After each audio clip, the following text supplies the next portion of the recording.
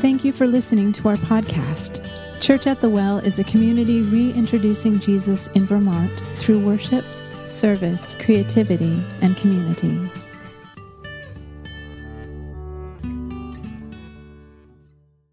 Good morning, church. It's good to be with you. With the new year, we are in a sermon series called 7 Letters to the Church. We're looking at the first 3 chapters of the book of Revelation, where Jesus addresses 7 churches, and he addresses them individually. Each of these churches has a different context, they experience different challenges, and Jesus has a custom message for each one of them. And we believe that Jesus has a message for his church today as well, because he cares for his church. He's walking with his church. He's always shaping and forming his church. And so today we're going to look at the 3rd letter in the book of Revelation, which is Jesus' message to the church in a city called Pergamum. And I believe that this message to the church at Pergamum has some pretty fitting words for us today in our modern context. So let me show you a picture of Pergamum. Pergamum is an ancient city stunningly perched on a 1,000-foot hill overlooking the Aegean Sea in what is now Turkey. And when John wrote the book of Revelation, Pergamum had a population of about 100,000 people. It boasted the steepest amphitheater in the ancient world, and it enjoyed an unusually large library of about 200,000 parchment scrolls. In fact, parchment is speculated to have been invented in Pergamum.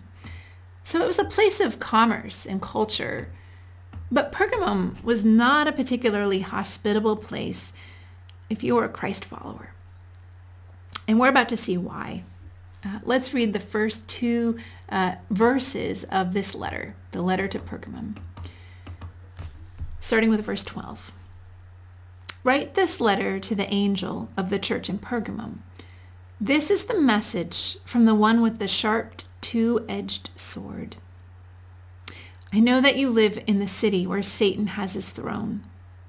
Yet you have remained loyal to me. You refused to deny me even when Antipas, my faithful witness, was martyred among you there in Satan's city. So let's stop there.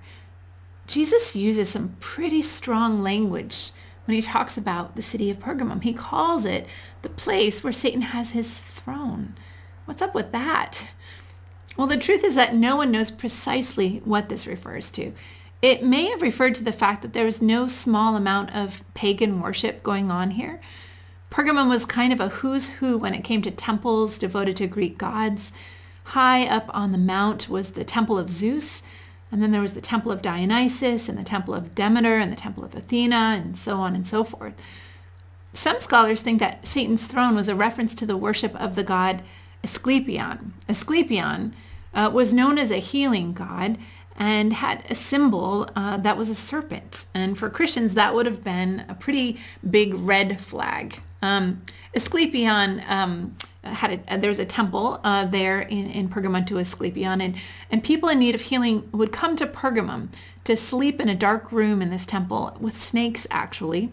And then they would tell the priest what they dreamed, and the priest would prescribe an antidote, and that's how the cult of Asclepion worked. So in some ways, this seems like an obvious explanation for the reference to Pergamum as Satan's throne. But there's one more explanation, and this is the one that scholars tend to lean on the heaviest, and which I think we would do well to take note of.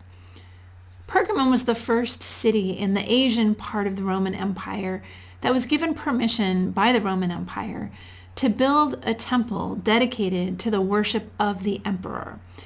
You see, the emperor was seen as divine, as Adam explained last week. And Pergamum became kind of a capital for emperor worship, an official center for the imperial cults. As Adam also explained last week, as part of emperor worship, you would be required to say that the emperor is Lord, or Dominus. Dominus was a political title that referred to the emperor's office and position, and it was wrapped up with divinity. So when Christians confessed instead that Jesus is Dominus, that Jesus is Lord, They weren't just expressing a personal religious conviction like we would be doing today if we said Jesus is Lord. They were actually making a very strong political statement, and not just a strong political statement, but a subversive political statement. By saying Jesus is Lord, they were saying that the emperor is decidedly not Lord. Talk about being unpatriotic. You'd really stand out if you were a faithful Christ follower in first century Pergamum. But perhaps worse than standing out, you risked becoming disenfranchised. You might lose favor with your employer.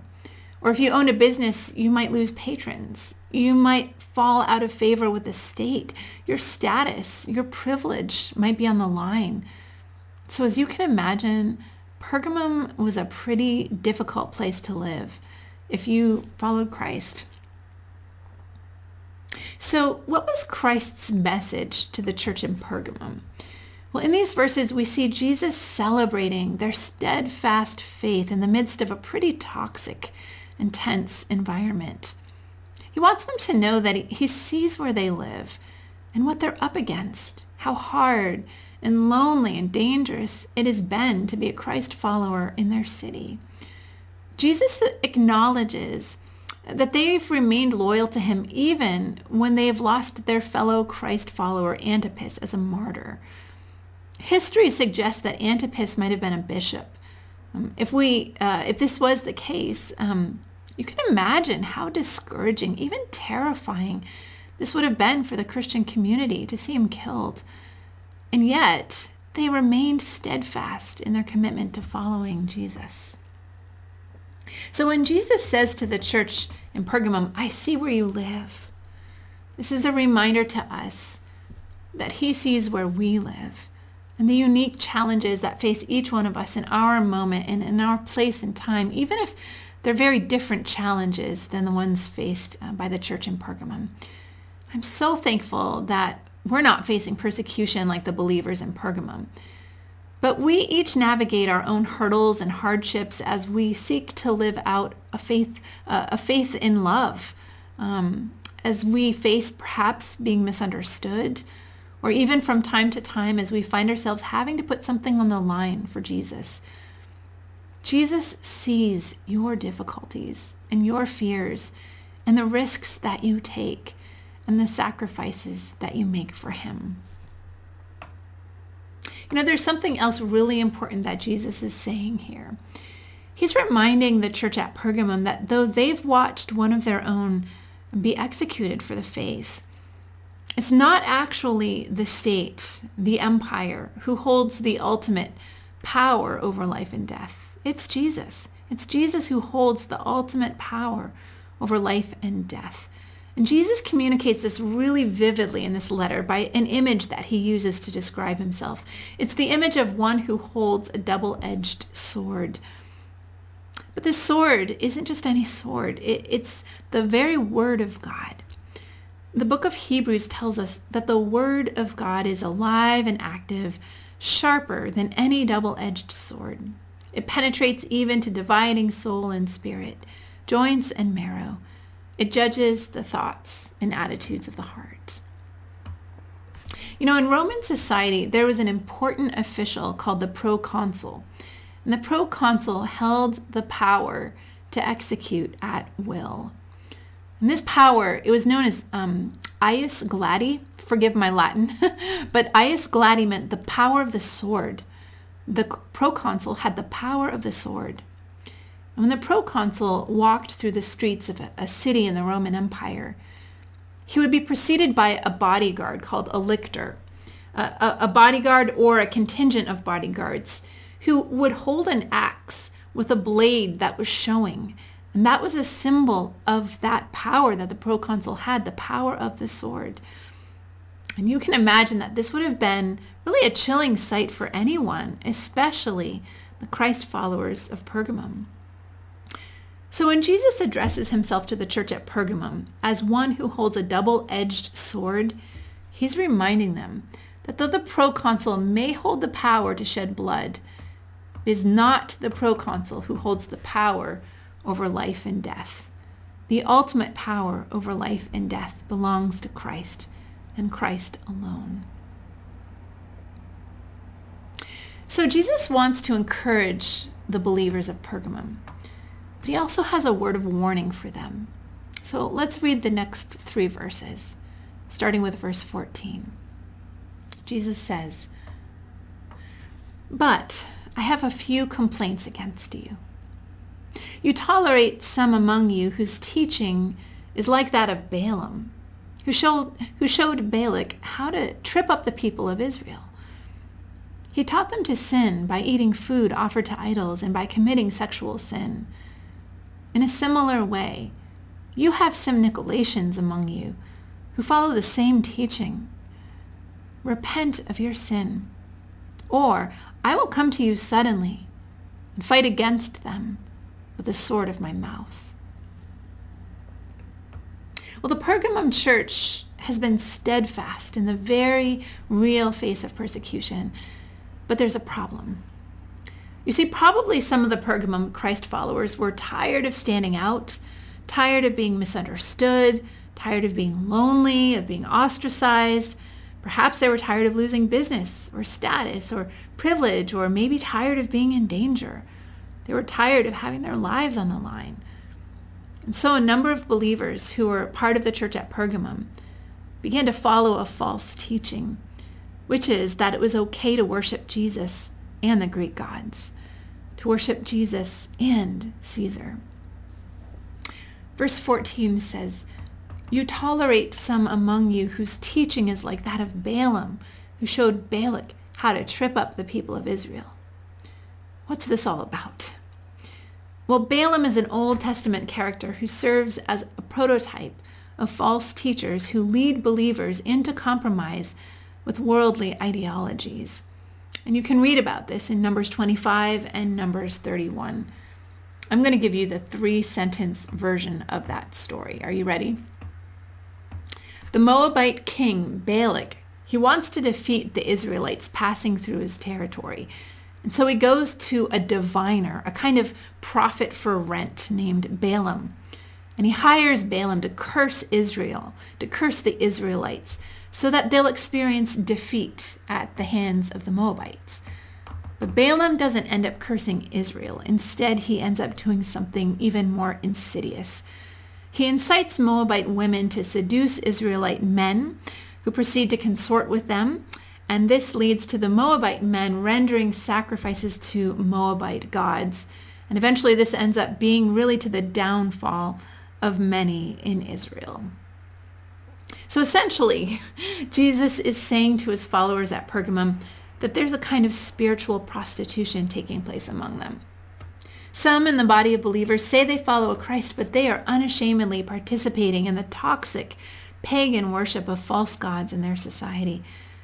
And it's not a coincidence that the Old Testament story here talks about the Israelites eating food offered to idols and committing sexual sin, since worship at the Roman temples of Pergamum would have included the same thing. So in this letter, Jesus confronts this spiritual prostitution. He's basically saying that the members of the church who are prostituting themselves to other gods have a choice. They can choose truth now, or they can be confronted with truth later. If they wait till they're confronted with truth, that means being confronted by the sword of Christ's word. Now, as I see it, this is not about Jesus punishing people or destroying people. Ultimately, it's about redeeming people. That is the work of Christ and the work of his word. But you see, in order to redeem those who have turned to other gods, Jesus needs to slay that which is false in their lives. And for those believers who have clung to false gods, that's not going to be a painless thing. Well, I want to stop here for a moment and shift gears. This has been a pretty intense passage of scripture to look at. And on top of that, I've given you a ton of history to digest.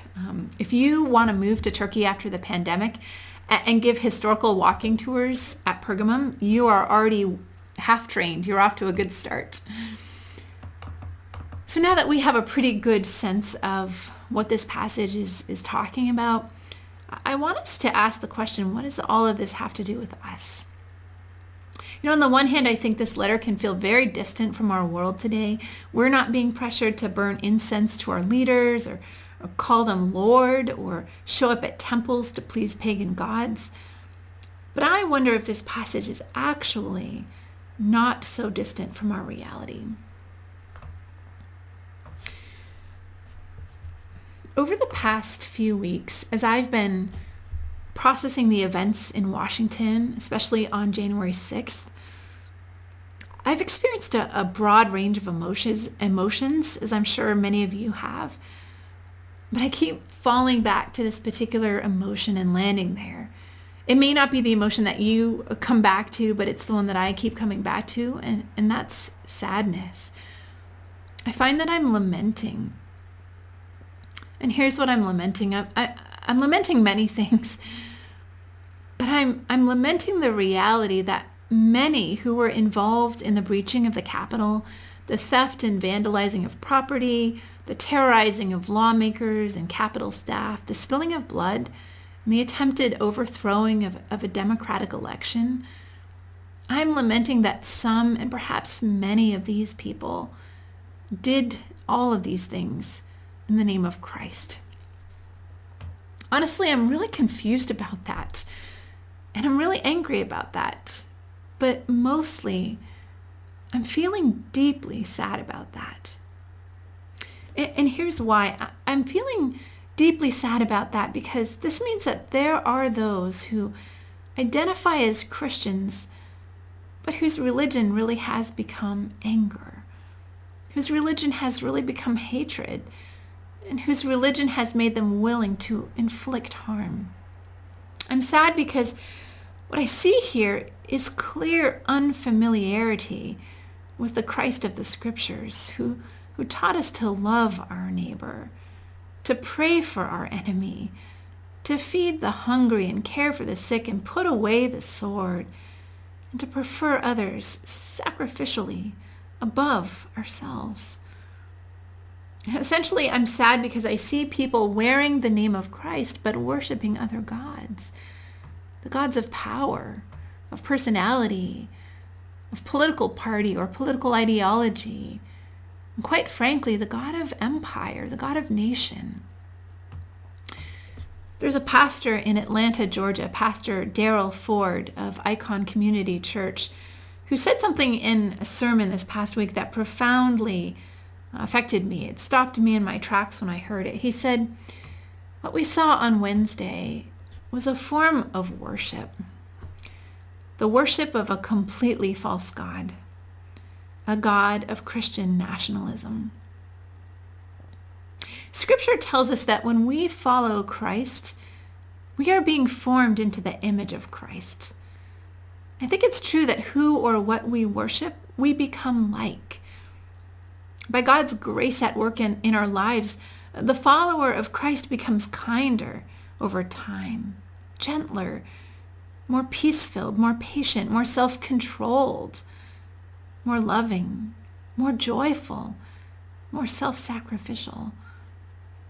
Ultimately, the mark of Christ on a person, it's not the sign they carry, it's not the t-shirt they wear, and it's not even the name of Christ on their lips. It's a cruciform life, a cross-shaped life. As I speak these words, I feel convicted personally that I need to search my own heart. Am I living a cruciform life? Or am I putting my trust in other gods, like the gods of security, expediency, the God of privilege, perhaps? Am I willing to choose kindness even when it costs me? Am I willing to be wounded rather than to wound? Am I willing to be a voice for the vulnerable? When I disagree, can I engage with gentleness? And at the same time, am I willing to speak truth to power in love? For the sake of others, am I willing to name false worship when I see it? To make the distinction between the Christian t-shirt and the cruciform life? I also need to ask myself, as I believe the church needs to be asking itself, have I in any way conflated Christ with a political agenda, or a political personality, or any other thing? Do I inadvertently worship nation or empire in any way? Do I covet the proconsul's ius gladi, his power of the sword, or do I trust in the power of the one whose word is a double-edged sword, who alone holds the power over life and death? As we close this morning, let's look at the promise that Jesus gives to his followers in Pergamum for those who remain faithful to him. Verse 17. Anyone with ears to hear must listen to the Spirit and understand what he is saying to the churches. To everyone who is victorious, I will give some of the manna that has been hidden away in heaven, and I will give to each one a white stone, and on the stone will be engraved a new name that no one understands except the one who receives it. What is the manna hidden away in heaven? Well, this is a reference to God's miraculous provisioning of the Israelites in the wilderness in the Old Testament. And it's a picture of his miraculous provisioning for our every need, physical and spiritual. And in a kind of mystical way, I think it's also a picture of Christ himself, giving us himself, the gift of who he is, to meet every need. He is the bread of heaven, broken for the salvation of all who are willing to receive. And what is the white stone? Well, in ancient Rome, a tessera was a small piece of wood, bone, or stone that served a number of purposes, including as a ticket to the Roman games.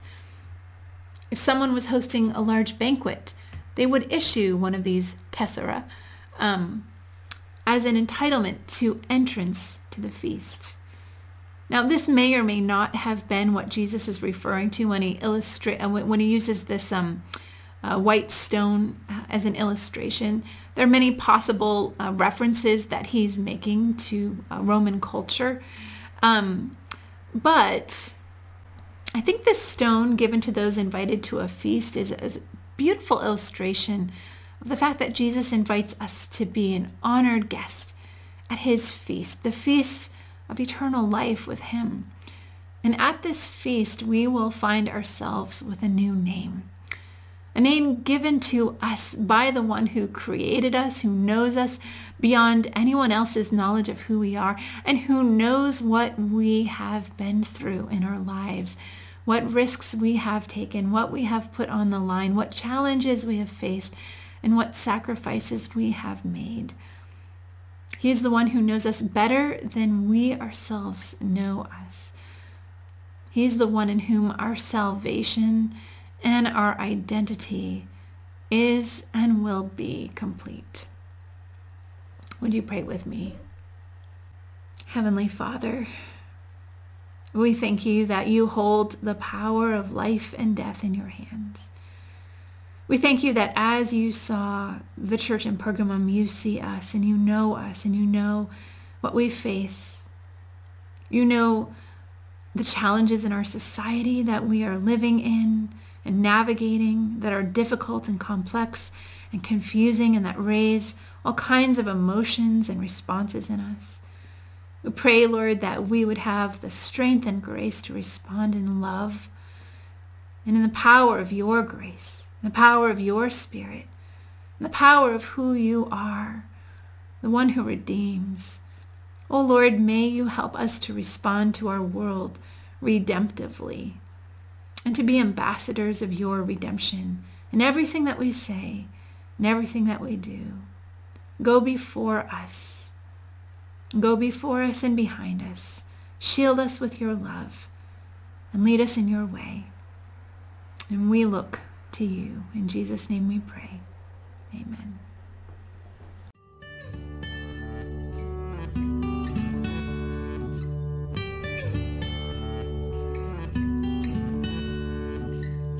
You're listening to the official podcast of Church at the Well in Burlington, Vermont. For more information about Church at the Well, including gathering time and location, events, and how you can financially support the podcast, please visit us online at wellchurchvt.com.